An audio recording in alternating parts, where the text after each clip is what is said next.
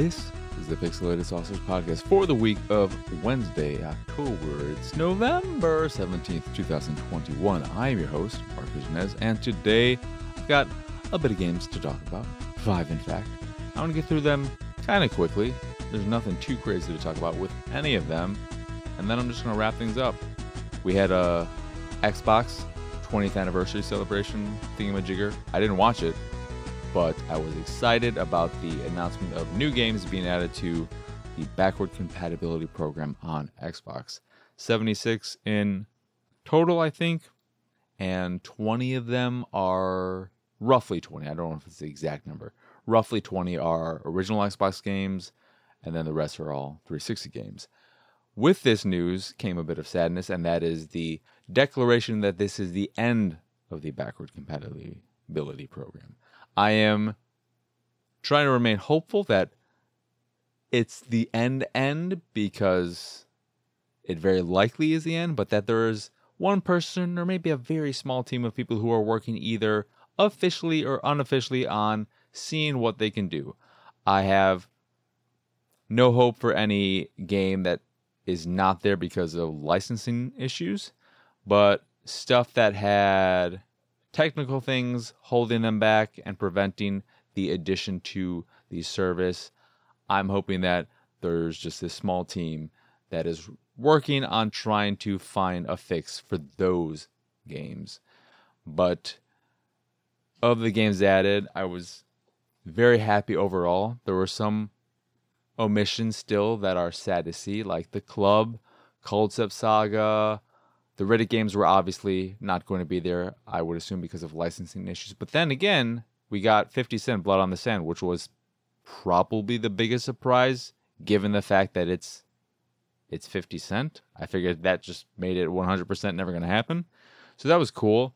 But the biggest additions for me are some of the games I wanted most of all. We also didn't get the GTA games, unsurprisingly, right after the remasters, which are apparently really dog shitty, came out. But we did get Manhunt from Rockstar, and then all three of them. I'm not really counting the third one, even though it's fine. It's just not one of them to me. But the Max Payne games, all three of them, are joining Backward Compatibility, as well as Time Splitters 2 and Time Splitters Future Perfect. Not the first one, but then I don't know if the first one was actually on Xbox. That may have been a PS2 exclusive. I remember playing the game on PS2, and I played all of them on PS2 because I didn't have an original Xbox, so that's where I played all of them. But I don't know if the series was on Xbox from the start, so that could be why that game is not missing. There's also all the Fear games being added, which is nice, and some weird ones like the Black College Football Experience and Are You Smarter Than a Fifth Grader? Those are something. And it's even weirder because I believe the Black College Football Experience is also getting FPS boost. So go, you fans of that game. Maybe it's actually a good game. I don't know. Avatar: The Last Airbender, the infamous achievement game is there, which I got all the achievements in, but I'm kind of curious to see if, I'm sure it's not a good game, but I'm curious if maybe just the story is, unless it's just a retelling of the series. I'm curious if maybe it's actually enjoyable for the story content and whatnot, if you just ignore the fact that you got all the achievements 5 minutes into playing it, and that the combat maybe doesn't have a lot of depth to it and is super easy and simple. But in addition to those games, what else of note was there? I mean, no Baldur's Gate Dark Alliance 2, which is sad, but I'm assuming that if we ever get a chance to replay that on current consoles, even more than Xbox, it's going to be via another shitty remaster. Not that the remaster of Baldur's Gate Dark Alliance is shitty, it's just so little was done that charging $30 for it is kind of shitty. And also, speaking of prices, the fact that all original Xbox games aren't just $10 is a little bit annoying. I was so ready to immediately buy Max Payne and Max Payne 2, but I only checked Max Payne 1 and it was $15. So I said, haha, this is one that will probably, at the very least, go on sale at some point, because some original Xbox games have gone on sale.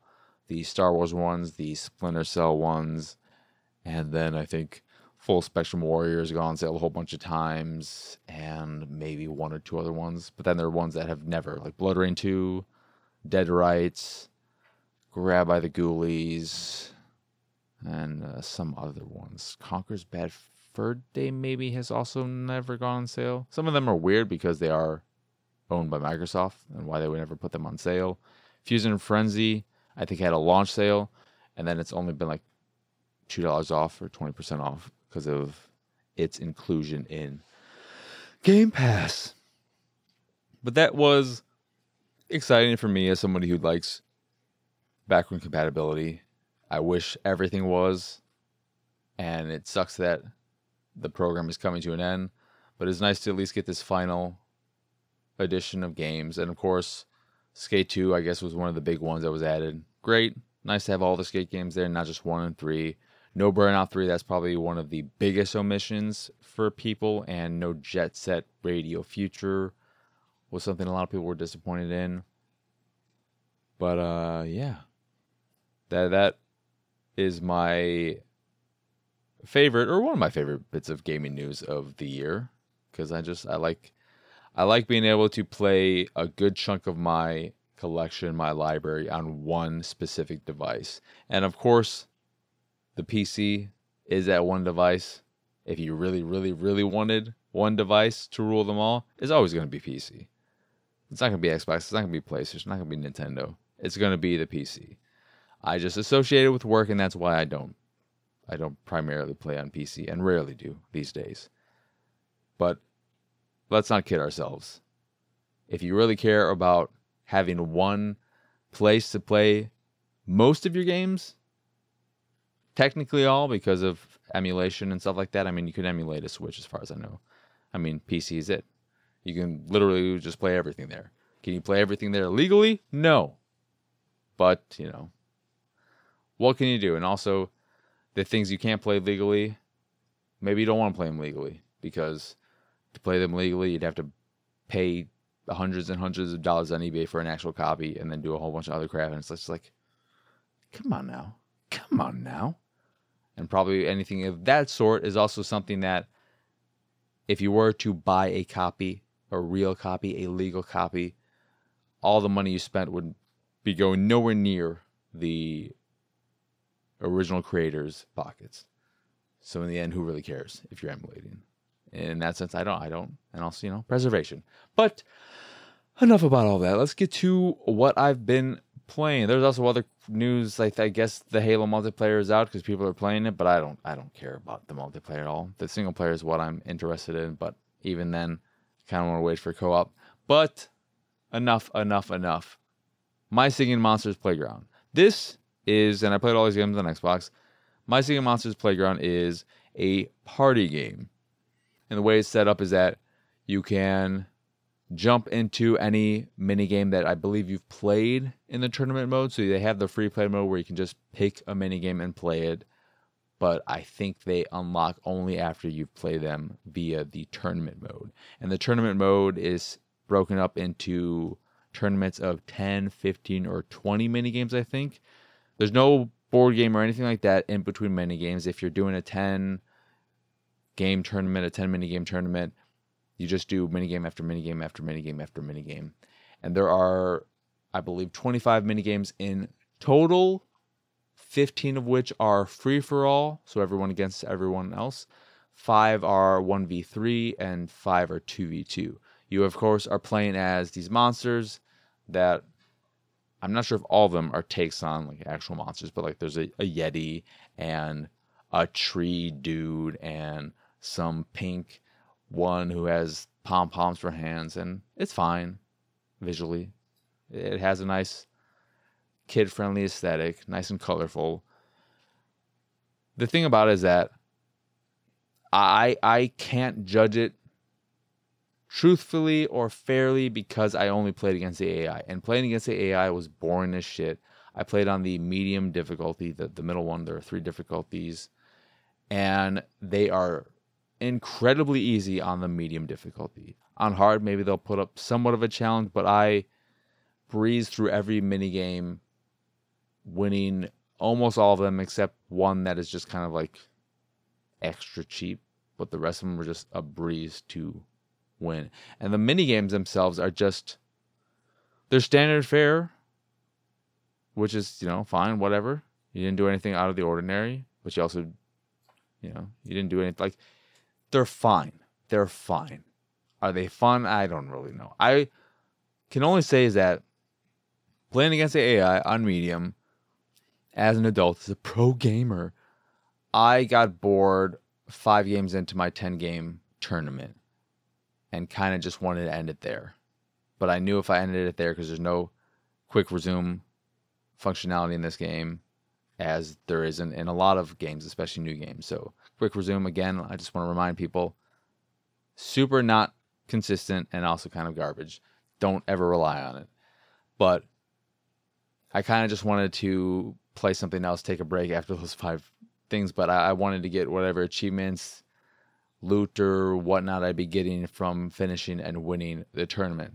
So I powered through, continued to be bored, and that's all I can really say about the game. I played 10 mini games, and I got bored after 5. The AI is just incredibly stupid. The mini games are very basic and unoriginal and uninspired. They're mini games we've seen in plenty of things, or slight variations of mini games we've seen. There's nothing creative in it. And it may be very colorful and all that, but it doesn't have much personality that draws you in. So it is just an okay party game that I think is $40. So it's not a cheap game by any means.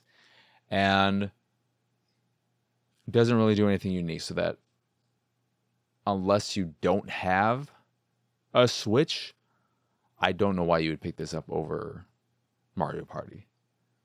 As much as shade or plenty of shade is thrown towards Mario Party for this or that, or being cheap in this way or that way, it still has better mini games that are more enjoyable to play and just higher production values in general. Did I say values, all the same thing. And this does have, at the very end, a little bit of that cheapness in random awards given for doing certain things during the tournament. So shooting the most projectiles, or jumping the most time, standing still for the longest period of time. At the end, they will award, I don't know if it's always 3, but they will award a certain number of awards, not a certain number of people, but they'll give out a certain number of awards at the end with bonus diamonds that may be just enough to put you over your opponents and sneak in a win at the end. But yeah, it's fine. It's fine. That's all I can really say about it. Then Despotism 3K. I don't even remember if I mentioned all these games at the beginning. I don't think I did. My Singing Monster Playground, Despotism 3K, Mastho is Together, Venus, the Improbable Dream, and Klang 2. That's what you have to look forward to. You already know about the first one. But here, Despotism 3K is a rogue-like management game. I think that's how they put it.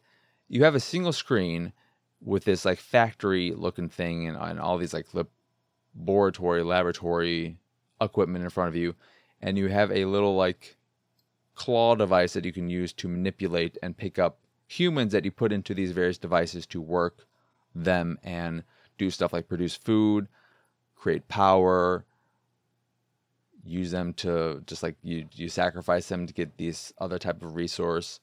And you can also, there's one where you can put 2 of them together and they'll start fucking for creating more population. And it's it's a little bit graphic, that one. Like you'll see your little stick figures, because all the people are stick figures. You'll see them doing like doggy style, oral.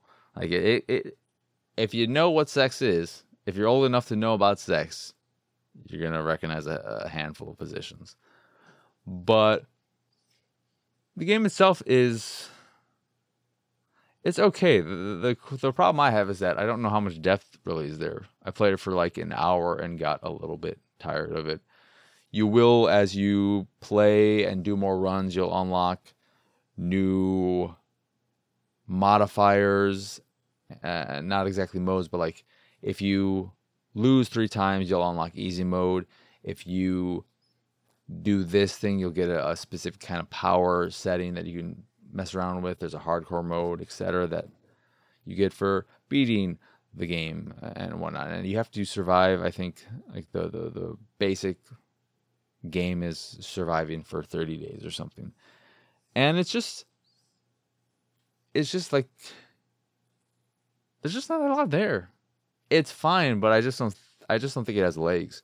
They do try and spice things up by having random events occur. So every now and again, you'll get a little alert, and it could be someone hacking your system or whatever, and you'll get 2 options. They're usually both cheeky options, and you're not given or the options you have or whatever. They aren't so clear as in this is the obvious good one and this is the bad one. It's just like, okay, this one seems like it may lead to good and a good outcome, but who really knows? And it's just all playing by the seat of your pants. And that's kind of fun. It throws in this wild card aspect that makes it so that every run is different and you never know what's going to happen. And a good run could immediately get destroyed by some random event, or a bad run or one that's not going that well could be saved by some random event. So that bit of randomness is fun, but it can also be annoying too. Like I said, if you are having a very, very good run and everything's working well and you have just been killing it with your management, and then something happens that just screws everything over, that can be really frustrating. The only thing that you have to really worry about, and it becomes more complicated the deeper you get in and the more you're managing and the more people you have working at these various stations, is so you have to remember, because when you put a human into a device and they're working that device, you will see their energy meter, their life meter, their whatever meter slowly depleting as they're working, because, it takes effort. And if you do not remove them before it reaches the very bottom, they're just going to die and they're going to be gone. So you have to remove them and then put them back into their little like home incubator where they'll recover, and then you can put them back out to work after they've recovered enough. And the nice thing about the system is that when you're doing this, because you're not manually selecting individual humans, it just automatically picks. If you're putting people into a machine to work, it'll automatically send whoever has the most strength. If you are looking at something and there are 4 humans working in there and you want to get rid of the ones that are almost on death's door, and you decide to remove 2 out of the 4, it'll just automatically remove the 2 weakest ones. So that whole aspect was thought out to not make it tedious on your part. They do all that for you, which is really nice. But yeah, it's a fun concept and I like it. I just don't, after playing an hour, I don't have much desire. It just doesn't have the legs. That's the problem with it right now. I'll play a bit more. We'll see. But I just don't think it has the legs of other roguelikes. And that's something that's really important with a roguelike, because it's about just constantly doing runs and getting new experiences. But the new experiences aren't significant enough to make me believe I'd get a lot out of this after 4 hours max. So that is something to keep in mind. And it's not too much. It's like a $11, $12 game, I believe. And then Mastho is a brutalish side-scrolling platformer, 2D platformer, with a Thomas Was Alone aesthetic. You just play a little rectangle, and it's a very simplistic geometrical world. You got little spikes that you have to avoid and stuff like that. And you can dash in any direction and do a little double jump. You can do some nice... Can you do... I think you can do a double jump. But you can also... I may be confusing that with the wall jumping. You can wall jump against the same wall. That kind of wall jumping. And it feels good. The mechanics feel good, but it can be, in terms of the level design, really cheap and brutal pretty early on. It ratchets up the difficulty. It's not a smooth increase in difficulty. It just sort of is very, very easy, and then it starts to throw in some really difficult sections, and you're like, damn, this is only level 8, and you're already throwing the shit at me. But it is pretty generous with checkpoints. It's a $5 game with a launch window sale of 20% off, so it's on sale for $4 right now. I'm assuming on all platforms, on Xbox at least. And it's, if you want a game that's going to give you a quick and easy 1,000 achievement points, trophies, etc., and you like the more challenging platformers, it's worth checking out. It's not a lot of money, so it's not like you're going to waste a bunch if you end up not liking it or it frustrates you. But no matter what, you're going to get easy achievements and all that from it. So it's a solid little thing. It's a solid little thing. And you know what else is a solid little thing? I'm just playing. I think it's never solid. But it sure is little. Klang 2. I'm not talking about Klang 2, but Klang 2. Klang 2 is a rhythm-based action game, I guess. You play as this dude or lady. I actually don't know what your gender identity is or your sexual bits are, so I can't really speak. You play as a person. But my mouth is super dry. I'm trying to avoid coughing. I don't want to get through this episode. But Klang 2 is a rhythm action game where you play as this person on the screen, and 3 different types of note things will appear on the screen. One, you just point in the direction and you press the X button. When it there's a circle one, the ring closes around it. When it gets perfectly in line, you press the button.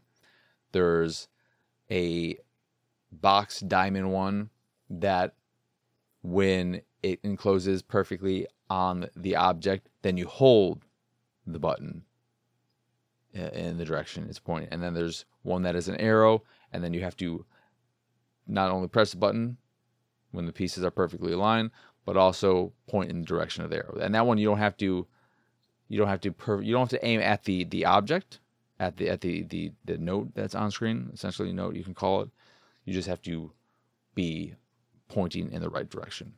And you just hit the notes as they come. And when notes are happening in quick succession, it feels really good. When you're at a part of a song where notes are coming slowly and you're just kind of, there's a lot of downtime, it's a little bit boring. But I've enjoyed what I've played of it. I don't know if I've done a great job of describing, but that's really just all it is. You play these songs, and instead of with frequency, audio, it's not Audio Surf. Audio Surf's a great game, but that's a different one. Amplitude, frequency amplitude, where you're on these different note paths, that's very similar to the way Guitar Hero works. This is where notes are coming in on the screen, and you are attacking them basically with your weapon, and you either just point in the direction of it and attack, point in the direction and hold for attack, or point in the direction the note is pointing and attack. And that's what you're doing as the notes are coming in. And like I said, when a lot of notes are coming in rapid succession and you're just constantly performing hit after hit after hit after hit, feels really good. It's responsive, which is really important in a game like this. No kind of delay or anything like that. The music is solid. Visuals are good enough. They could be better, but also the more visual flair you have on screen in games like this, the more distracting they can become. So the visuals aren't distracting, at the very least, which is a good thing. I dig it. It's probably the game I enjoy most out of all the ones I've played this week. So yeah, definitely check out Klang 2. Nice little pleasant surprise. Last but not least is Venus, the Improbable Dream, which is a visual novel with very, very little choice. It's got a solid story. I'll give it that. Don't look at this if you like romance in your visual novels, though. There's basically none of that. I don't think there's even a hint of that, really. not in terms of like making choices either, because the choices, that's where this game really fails for me, is in the limited number of choices. I didn't count, but I'm pretty sure there are less than 10 choices throughout the entire playthrough, at least in my run of it.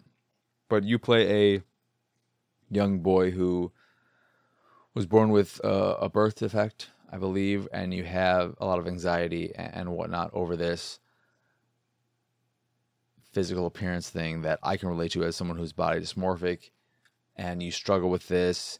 You end up joining a music club and, you know, working towards getting out of your shell, and like, it's a solid story. The issue with it for me is that there's just so little choice that I at least struggle to see the reason for its existence as a visual novel and not just a short story somewhere or whatever. I don't like consuming visual novels where I have so little actual input on the direction of the story, the direction of the character. Like, to me, a visual novel is a very apt name, and like it's fine that it is what it is. But I want my games, visual novels included, to be more gamey than that. So, not exactly my jam, but if you like visual novels and you don't mind very limited choices and aren't in them for the romance, because there are a lot of people who just play romance-heavy visual novels and want those types of choices. Like, if you just want a decent story that's going to take you, I don't know, 3-4 hours, probably, maybe even less, the Improbable Dream is not too shabby. And I think it's like $8. Not a lot of money there either. But yeah, that will do it for this episode of the Pixelated Sausage Podcast. Once again, I am Marc. Y'all can find me on Twitter and pretty much everywhere at PX Sausage. If you'd like to see me streaming games, you can do so over at twitch.tv/PX Sausage. And if you'd like to see the videos I make, you can do that over at youtube.com/Pixelated Sausage. Speaking of Pixelated Sausage, put a little comma after that, and you've got my site, pixelatedsausage.com, where you can find this podcast and Attack the Backlog, both of which are available on podcast services across the globe. You can also check out my art on the site, and if you see something you like, you can purchase a print of the piece you fancy. And if you fancy the site in general and anything that we do, please go over to patreon.com/PXS and support us that way. That is, again, patreon.com/PXS and support us that way. Anywho, that will do it. That is it. That is all. Thank you for listening. I hope you enjoyed this here episode, and I hope you have a wonderful, wonderful rest of your day, a lovely rest of your week, and a fantastic weekend. All right? Please do that. You don't have to. I don't want to force you to do that, but I think you probably want to do it too. So try to do that, and I'll try to do it too. All right? All right. Adios, everyone.